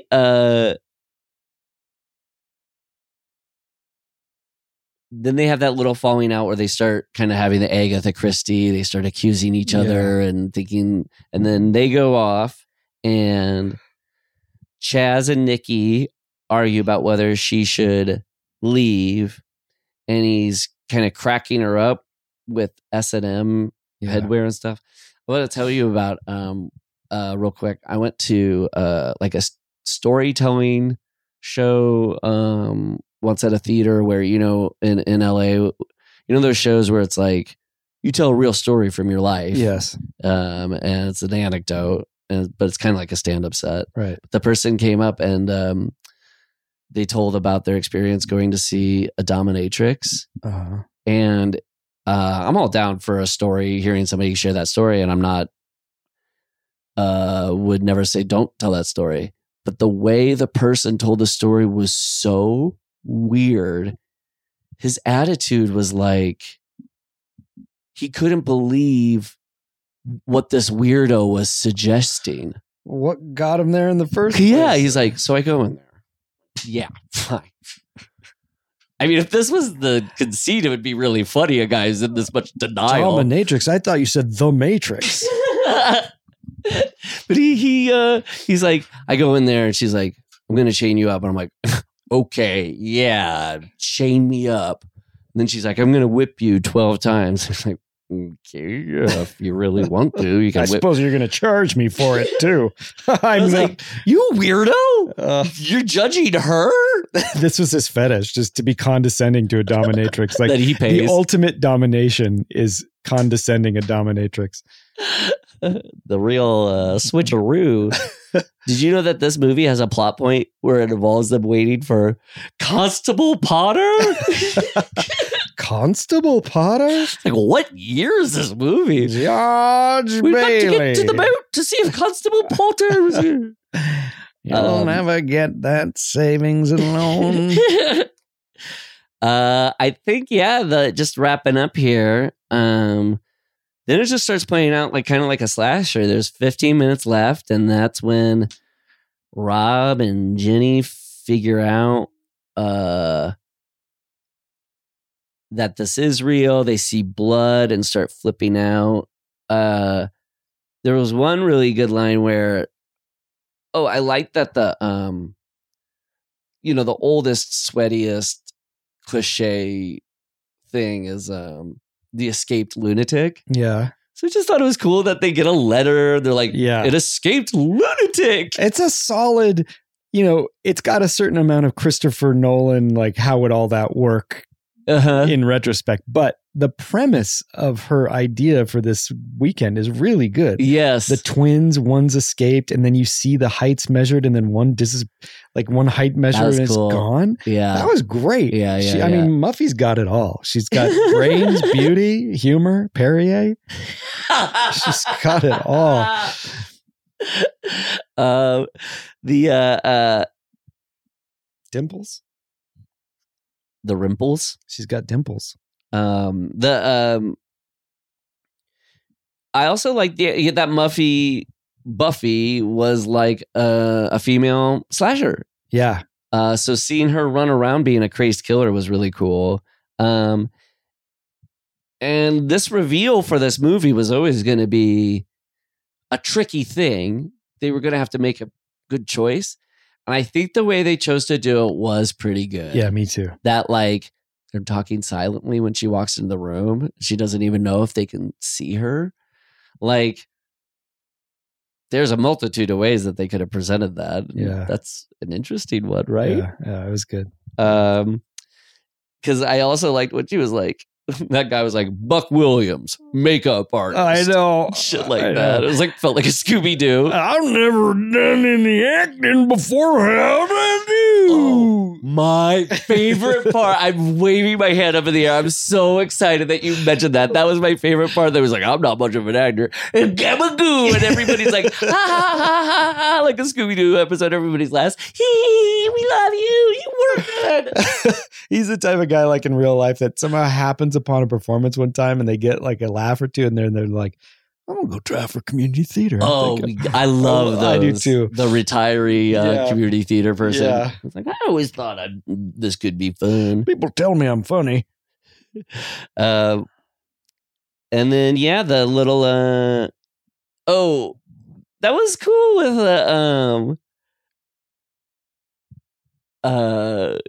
Mama Told Me Not to Come kicked on and they were partying. So I don't know if you've ever listened to the commentary for the game. No. But David Fincher near the end goes, the game really is just kind of about movies. And the trick they're trying to pull on Michael Douglas in the movie is really just kind of about the trick a movie maker is trying to, how far can they push it to where you believe it? When does the spectacle become too big or, it's not big enough? And I don't know if he says this, but at the end that the little party he has is almost kind of like a rap party for the production. When I was watching April Fool's Day, there was a moment where I was like, this is a really kind of cool conceit. It's like as if two characters in a horror movie got pulled out and we're like, you're actually in a horror movie and you're safe. Don't worry. Let's laugh. And because that part when Rob was flipping out in the closet and they brought him out and then they were like, no, this is just it's all a goof. When Mama Told Me Not to Come came, and they were having champagne and taking the decapitated head and feeding it champagne. For a moment, I was like, did they just film the rap party? I know, maybe. Was this just the last shot? And they're like, yeah, we're going to have champagne now. It just like looked so fun. Well, it probably was just like, we're going to turn on the cameras. You guys all know each other. Have some fun. Here we go. Yeah. But that was like the final moment of it feeling kind of like, this is about horror movies and how horror movies are made, but also like, well, Muffy's trick was pretty good for her whodunit weekend. Yeah. So was it good enough as a movie too? Like, but it's funny that this movie didn't do that well in theaters, but because of its relatively low gore and nudity, it had a big life on cable TV and I think even network TV. I forget if I read that in Brantley's notes or on IMDb. And so it developed a following after the fact. That's good. Yeah, I could see it being almost like for an 11-year-old, even like a good. Yeah. It is kind of a young adult horror movie. yes. A Fear Street version of Friday the 13th. Well, should I read some Baby Xenomorphs and then we'll give our ratings and best kill and such? First of all, Chris Ledbetter would like you to read his name, Chris Ledbetter, to the same cadence as This Means Pepper. This means pepper. Chris Ledbetter. As usual, you can get your name read. Email us at withgorleyandrust@gmail.com if you subscribe at the Baby Xenomorph level. This person wants a shout out from Zelda Rubinstein. Hello, Kevin Chavez. Aren't you a beautiful little thing? Paul, this person, Jonathan Love, would like you to read their name out as Jack Blade. What's his name? His name is Jonathan Love. Hey, Jack Blade saying your name, Jonathan Love.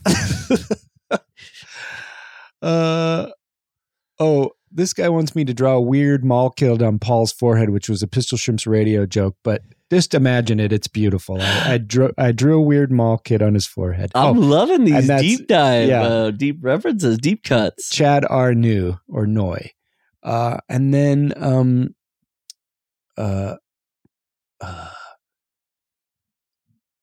Zadar fan. They have no requests, just a straight up name read. And I appreciate that. That sounds like the a version of my wife's last name, Arfin. Oh yeah. And this person wants their name in a Dutch accent. Julius Kulcher.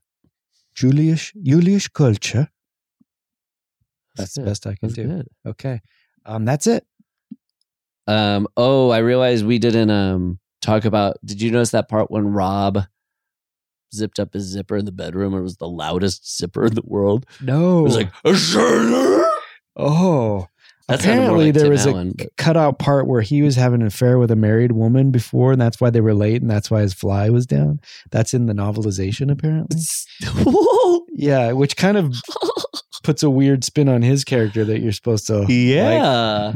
Also, Chaz, I thought, was going to the well too much, not the literal well, of the zipper down. He did it like 3 times. And also, I never really thought that was a big prank. No. Because, then it's not down. You're like, okay, well, it's not down. Yeah, so crisis over. Yeah, you've done an expose. I dressed myself correctly. Nice girl. Yes. And also, if it was down, is that really ever a big deal? No.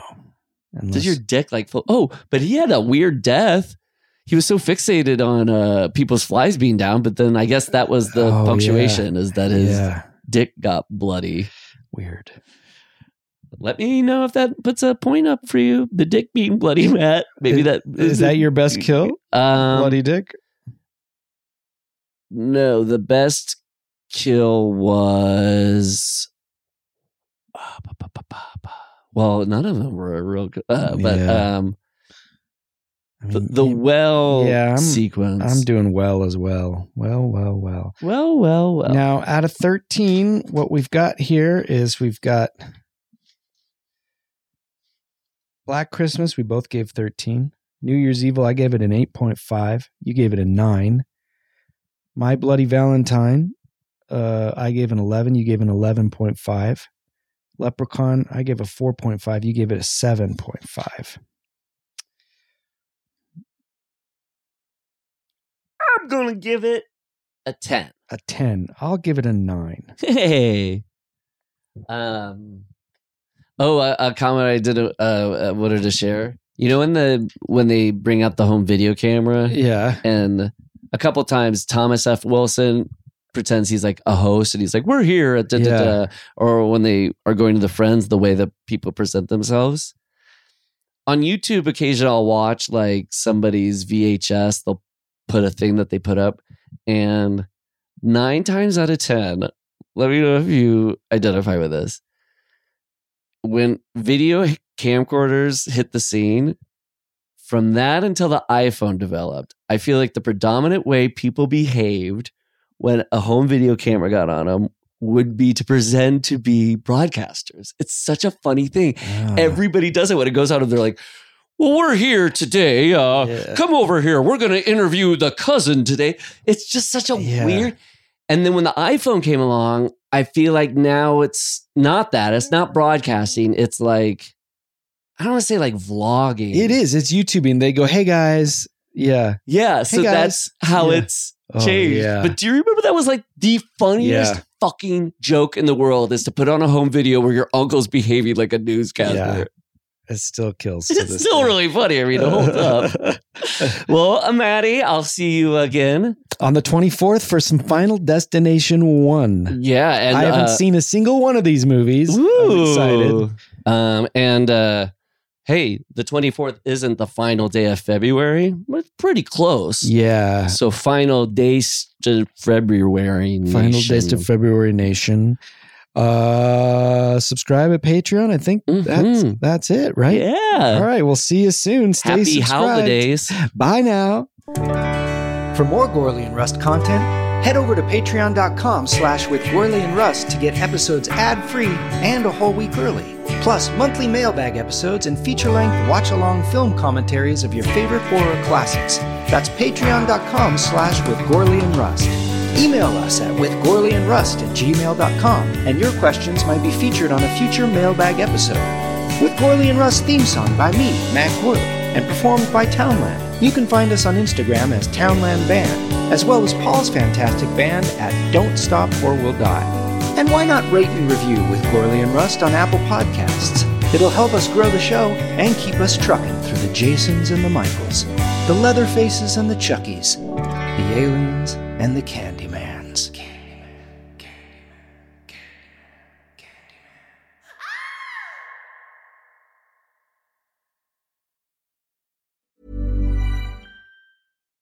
Why don't more infant formula companies use organic, grass-fed whole milk instead of skim? Why don't more infant formula companies use the latest breast milk science?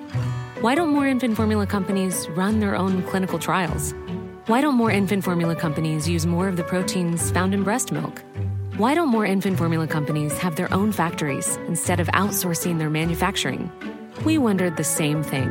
So we made ByHeart, a better formula for formula. Learn more at byheart.com. Even when we're on a budget, we still deserve nice things. Quince is a place to scoop up stunning high-end goods for 50 to 80% less than similar brands. They have buttery soft cashmere sweaters starting at $50, luxurious Italian leather bags, and so much more. Plus, Quince only works with factories that use safe, ethical, and responsible manufacturing. Get the high-end goods you'll love without the high price tag with Quince. Go to quince.com/style for free shipping and 365-day returns.